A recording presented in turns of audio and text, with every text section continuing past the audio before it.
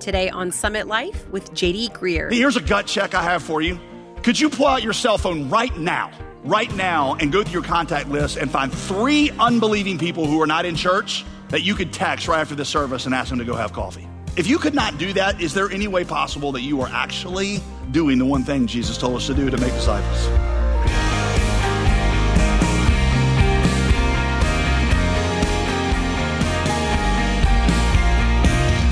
Welcome to Summit Life with pastor, author, and theologian JD Greear.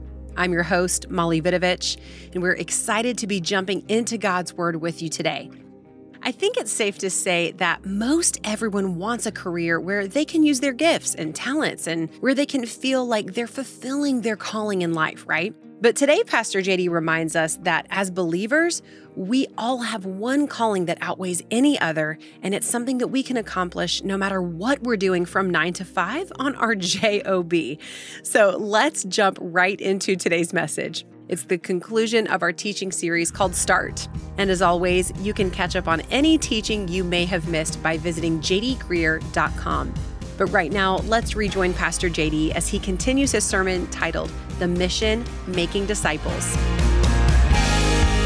So I want to talk about something that as Christians and as a church that we have to do well. Something which without it, regardless of how much we succeed at everything else, whatever talent we have as a church, whatever talents you have as an individual, whatever spiritual assets we have, without this one thing, everything else we do is useless.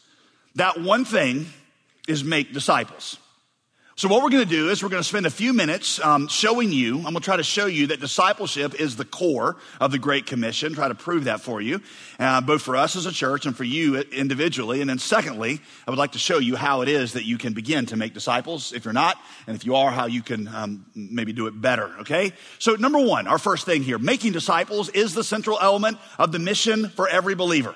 Matthew 28:19, the Great Commission reads like this: go into all the world and make disciples, baptizing them in the name of the Father, the Son, and the Holy Spirit, teaching them to observe all that I have commanded you. And behold, I am with you always to the end of the age. Going, baptizing, and teaching are only good insofar as they contribute to the making of disciples. Everyone who follows Jesus is supposed to be a disciple maker. There are a number of other places I could point you to in the Bible. I'll give you just one more where Jesus says it in a different way. John 15:8, by this is my Father glorified, that you bear much fruit and so prove to be my disciples. How is God glorified in you? You're glorified by the fact that you bear much fruit and that you have a lot of people that you are bringing into God's kingdom. Not a little fruit, by the way, much fruit. And doing so proves that you are a disciple, which means that if you're not bearing fruit, you have reason to question whether you're actually a disciple at all. So that's the question you need to ask about yourself. Are you bearing fruit? Are you bearing much fruit? Are you making disciples? Do you know what to do when you're around a group of people that are not believers, especially if maybe there's not a church nearby? Do you know how to make disciples? You are God's method for how he makes disciples. All right, so let me shift here. Give you 6 things that need to be true of you if you're going to become a disciple maker. How to become a disciple maker. Number one, this one might be the most important. You got to own the assignment. You just got to own it. This is probably the biggest obstacle, is that you always feel like it's what God has told somebody else to do and you're not really good at it and you got a bunch of excuses why you're not doing it. You, in fact, write this down. My job is making disciples. This is your job. Jesus gave it to you, and I know that for many of you that makes you feel overwhelmed. But that's the good news. If you accept the assignments and you look to God, he promises that he'll actually do it through you. One of my favorite promises in scripture is where Jesus said, follow me and I will make you a fisher of men. He didn't say become a fisher of men and then come to me. He said, you just follow me and I'll do the making, which means the moment I say, Jesus, I want to do this, I don't know how to do it, you make me a fisher of men. And then all of a sudden he puts me where he put Peter when he had Peter throw his nets in the other side. Remember he kept fish all night, caught nothing and pulled up nothing but water. And now Jesus says, now do this. And he puts it in and he pulls up enough that it makes his boat begin to sink. That's Jesus' promise for you. And if you'll come to a point where you own the assignment and say, Jesus, this is what you said, now show me how to do it, he'll show you. Number 2, you got to understand the method. Understand the method, which is life on life. Jesus' method for discipling was not preaching a class. It was not taking them through a class. It was not getting them to read a book. It was life on life. I'll tell you where I learned this from. My dad. My dad really came to Christ when I was 2 years old. We moved to a city in North Carolina, and my mom and dad were very cultural Christians. They heard about this exciting new church that was growing, and so they went there, and sure enough, the guy could really preach, and God used his preaching to grip my mom and dad's heart. But my dad says it was not a single one of his sermons that really transformed my life. They caught my attention. So what transformed my life is he began to invite me to be a part of his life. He used to take me with him when he would go places, whether to preach or to share Christ with somebody. So probably the biggest impact was he invited me and 3 other guys to get together with him an hour before the service started on Sunday just to pray together. And he says, I can tell you 40 years later, I do not remember a single sermon he ever preached. What I remember was hearing him pray and how impacting the sermons were that he preached through prayer. Because one living sermon was worth 100 explanations on prayer. It was hearing him talk to other people about Jesus. It was hearing him talk to Jesus about other people. It was his life that transformed me, not his sermons. Our college ministry, who is exceptionally good at this, they say it this way, 75% of discipleship is informal. That's how somebody discipled my dad. And my dad became a man of God who brought me up in the faith. That's how you'll disciple somebody else, is just opening up your life with people. Now, there is, of course, a cost to living this way. Coleman says such close and constant association, of course, meant virtually that Jesus had no time to call his own. You're introverts, you're extroverts, you're different personalities. And I know that for some of you, if there's one thing I know about Americans is we love our free time. So we're cruising home and opening that garage door, and we go in and press that little button and shut the door, and now we're sealed off from the world, and we got a nice little back deck with privacy trees and a little fire pit. We don't talk to anybody. Right? You ever have a neighbor like this? I had a neighbor at the house I previously lived at that I am not sure I ever saw that man walk. I don't even know if he has legs. As far as I know, he might just have a torso, because I only saw him in his car. You know, he'd go to his car and he'd kind of give me a nod, open the garage door, go in, and there might have been a whole other world in there. I have no idea. But I never saw. You have a neighbor like that? How many of you are a neighbor like that? All right? What it means is that you begin to invite people over into your life. It means you have people over for dinner. I feel like one of the things we don't talk about near enough is the evangelistic power of hospitality. By the way, hospitality in the New Testament is always evangelistic. When I have another Christian over for dinner, that's fellowship. Hospitality is given to the people of Israel as a way of showing kindness to the stranger, people outside the covenant, which means that part of your life ought to be just bringing families in, eating with people, and just opening your life to them. That would just make a huge difference. Some of the best evangelism encounters our family has had have been around that. As my wife invites other neighbors in, and we sometimes they're awesome conversations, sometimes they're awkward conversations. A few years ago, my family invited over an Islamic family who came to eat dinner with us, and so me and the guy, the Muslim dad, had been out to lunch several times, and so we're all around the table, and I just thought, I'm like, I said, hey, when you and I go out to lunch, you do your thing over your food, and I pray, and then we eat. I was like, so is it okay? We're all here around the table. Is it okay if I just pray for everybody? He thought for a minute. He said, he says, I got a better idea. He said, that wouldn't bother me. He said, but I got a better idea. Why don't we have my daughter, she was 11, pray for our family, and then your daughter, my oldest daughter was 7, she can pray for your family. That would have been awesome if I'd have had some prep time, which I did not. And I said, I'm going to let him call my bluff. I'm like, oh, sure, that sounds like a great idea. So his daughter, we all bow our heads, his daughter starts to pray, 11-year-old, in Arabic for a minute. And I know that doesn't sound like a long time, but when it's all in Arabic and you got 4 kids under the age of 7, that's a long time. So we're all like, kind of looking around, and she keeps going, and I have no idea what she's saying. She finally gets something that sounds like amen. And then there's like 10 to 15 awkward seconds of silence. And my head's bowed, and I'm like, I didn't have any prep time. I'm a 7-year-old. I need some prep time. That's fair. And so I look up at her because I'm like, does she know what to do? And my oldest daughter is there with her head bowed. And I look over at her. She doesn't look at me. She lifts her head straight up like this, opens up her hands. And this is exactly what she said. She said, Dear Jesus, thank you for coming to earth to die on a cross for our sins so that we could be saved and go to heaven. And thank you for leaving the Holy Bible so that we could all know about it, because you're the only way we can be saved. Amen. And I was like, it's like, I've never been prouder or more mortified as a dad at the same time. So it doesn't always work out pretty for us, but it's awesome.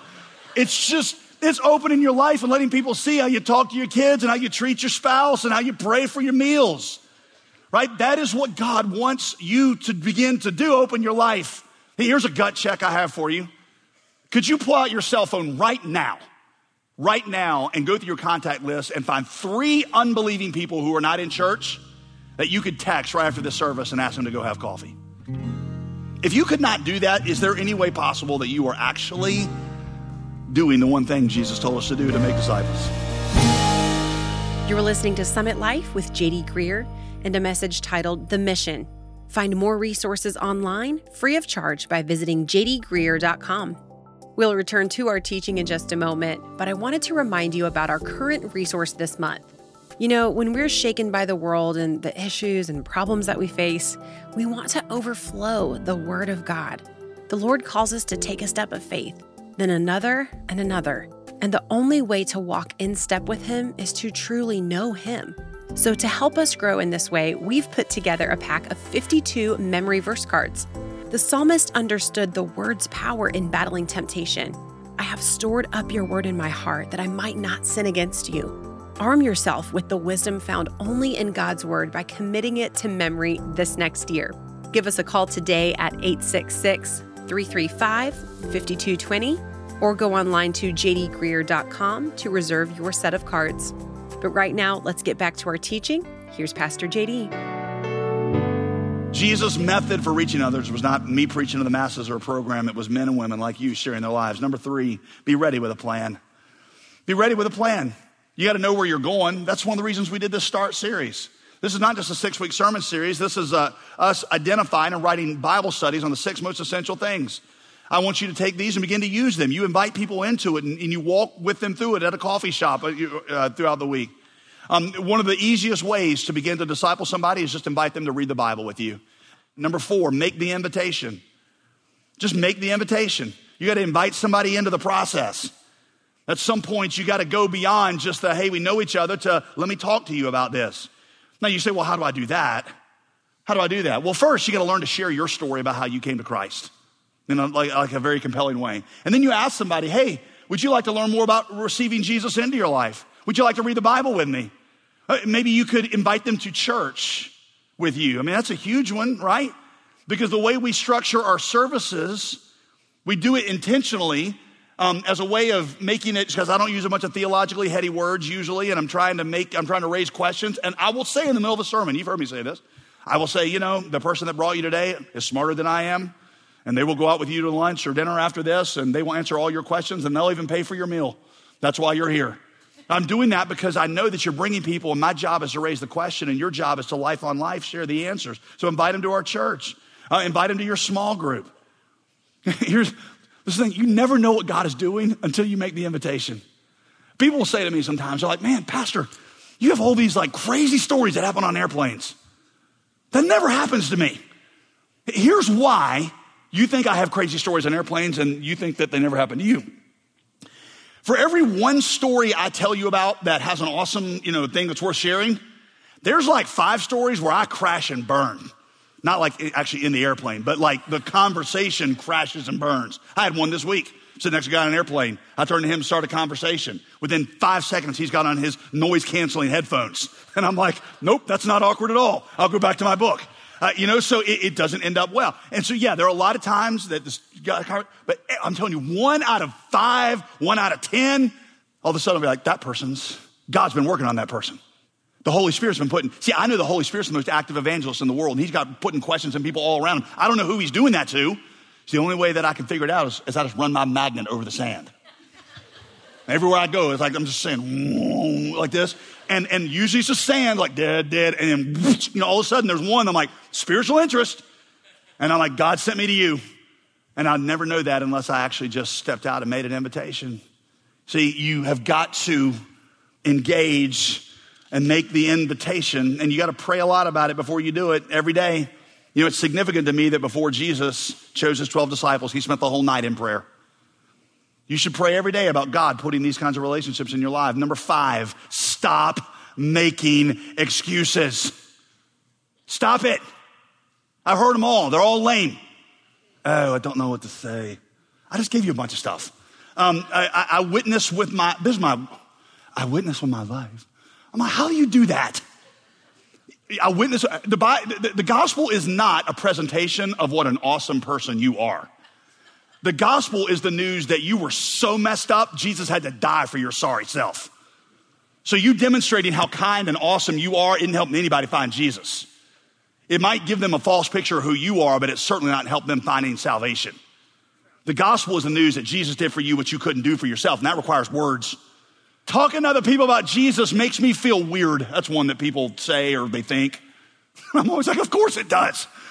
I've heard evangelism defined as two people talking to each other, both feeling incredibly awkward.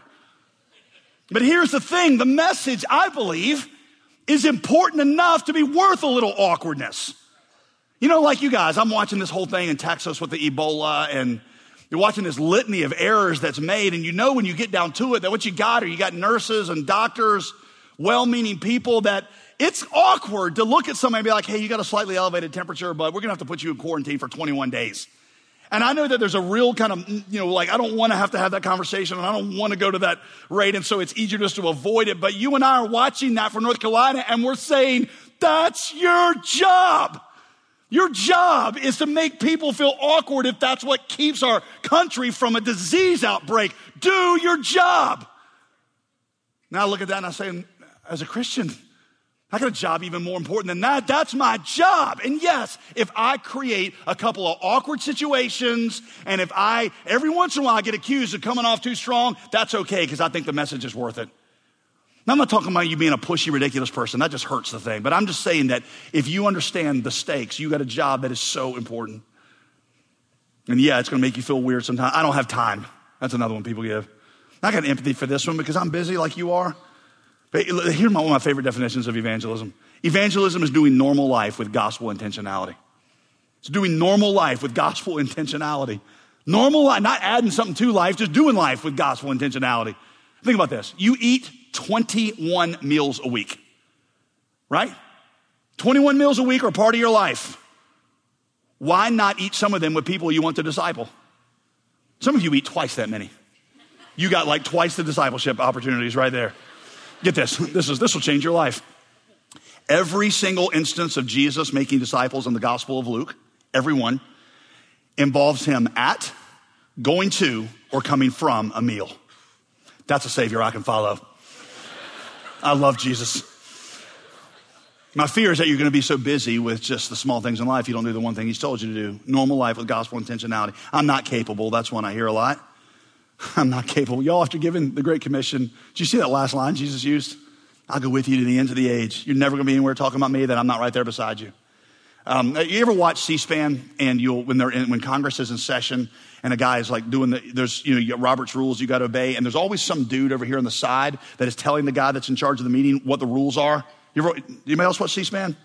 Am I the only legitimate nerd in here? All right, so watch it. The guy over here, and he's saying that question's out of order. You got to do this, and you got to recognize this. He's got 3 minutes. I think of that, and I think of that's being Jesus in my life as I'm out sharing Christ. Just kind of sitting there saying, no, don't say that. Say this over here. You see, its problem is not that if I told you when you left that Jesus would go with you and he would whisper to you what to say, you'd feel pretty confident. Jesus said, Luke 11:21, in the Holy Spirit, that is exactly what he will do. He will go inside of you and he will give you the words to say at the moment that you need them. So don't tell me you don't have what it takes, because you have the Spirit of God inside of you. So stop making excuses. And number 6, you got to start somewhere.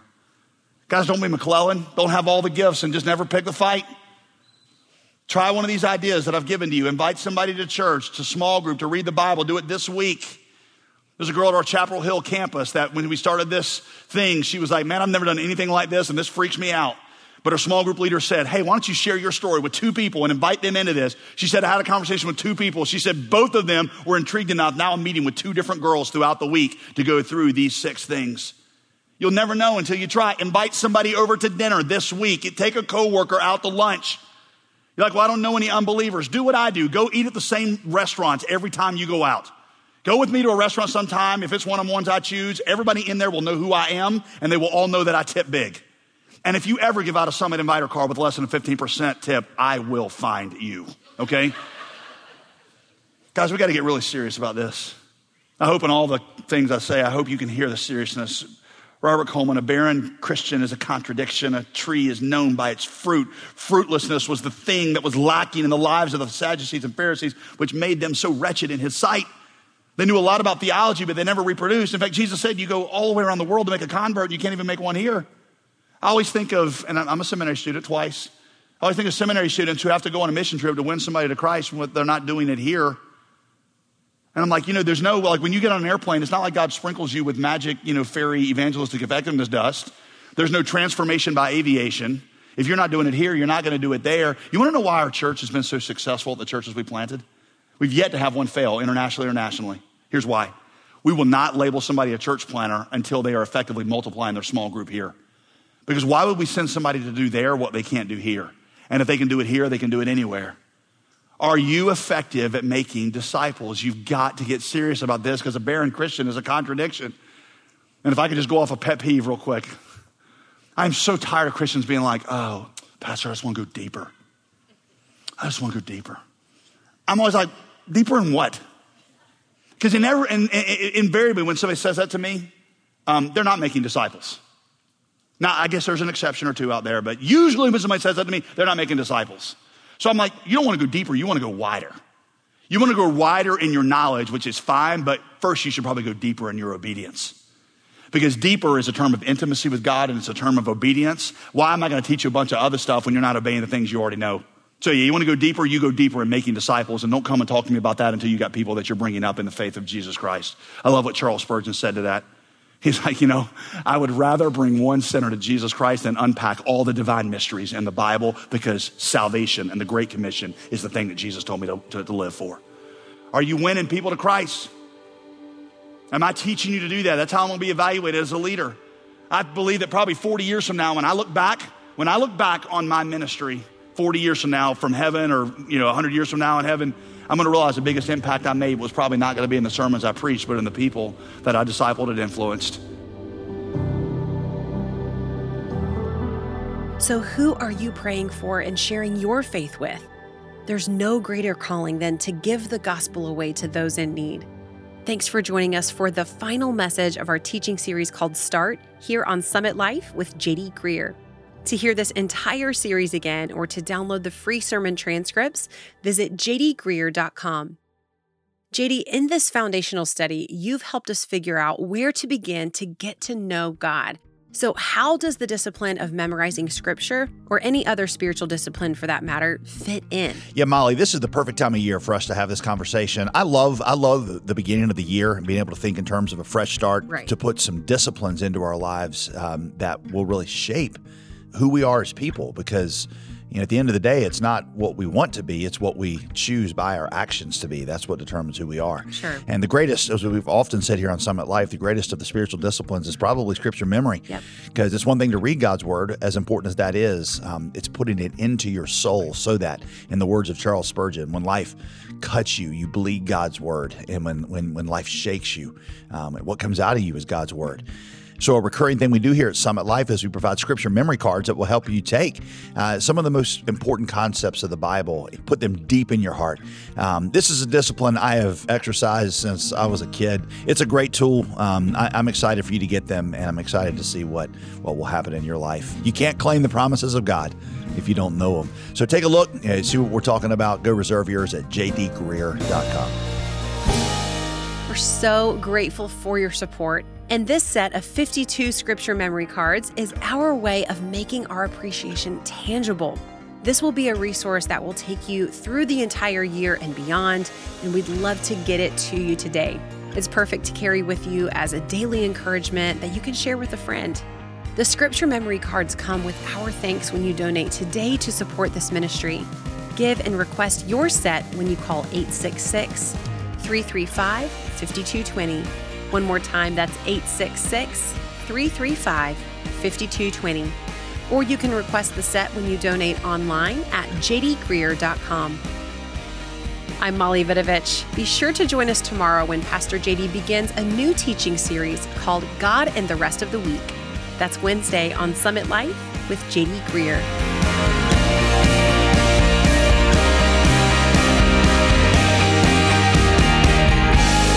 Today's Today's program was produced and sponsored by J.D. Greer Ministries.